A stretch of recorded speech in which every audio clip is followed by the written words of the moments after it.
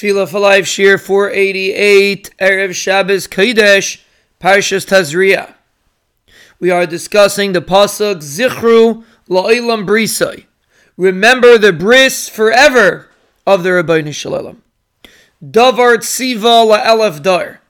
The davar, the word that he commanded for thousands of generations. And we explained one understanding is that it's referring to Torah. We should remember the bris of Torah that the Rabbeinu Shalom commanded 1,000 generations into the world. And we explained that the Rabbeinu Shalom really gave it before 1,000 generations, but essentially the Torah was supposed to be given 1,000 generations in. The other understanding in the pasuk is Zichru La'olam Brisai. Remember the bris that the Rabbeinu Shalom made with Avram Avinu.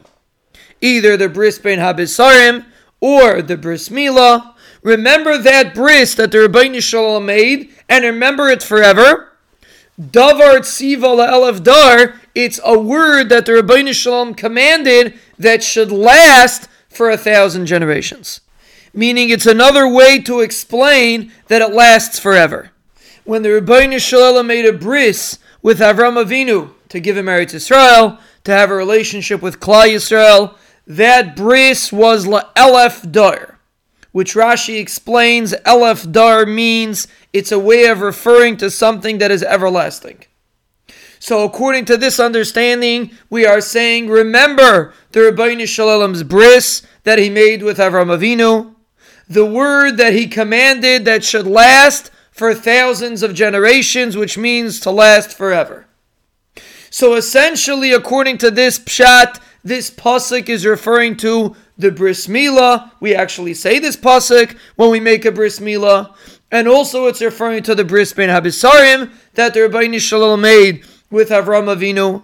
It's essentially the bris, the covenant that HaKadosh Baruch Hu made with Avram Avinu for the future relationship with Klal Yisrael. And that bris was everlasting, and that's what this pasuk is teaching us, to remember that bris. And essentially, even though this is not like the first pshat, which is referring to Limud HaTorah, but the objective is the same. The Rabbeinu Shalom made an everlasting bris with Avram Avinu. It was supposed to be everlasting. It was supposed to be with the understanding that Klal Yisrael will not always be on the level that Avram Avinu was. But still, HaKadosh Baruch Hu wants to have a relationship with us. And he made a bris with us specifically with that intention in mind. So when we stand in front of the Rabbeinu Shalom in Tefillah, that should be our attitude. The Rabbeinu Shalom wants to relate to us. Remember the bris that HaKadosh Baruch Hu made. That demonstrates that he wants to maintain a relationship with us. And this is especially relevant to this week's parsha. Immediately when we discuss the birth of a boy, we say, Uvayim Hashmini Yimal B'Sar Losai. On the 8th day, you do a bris.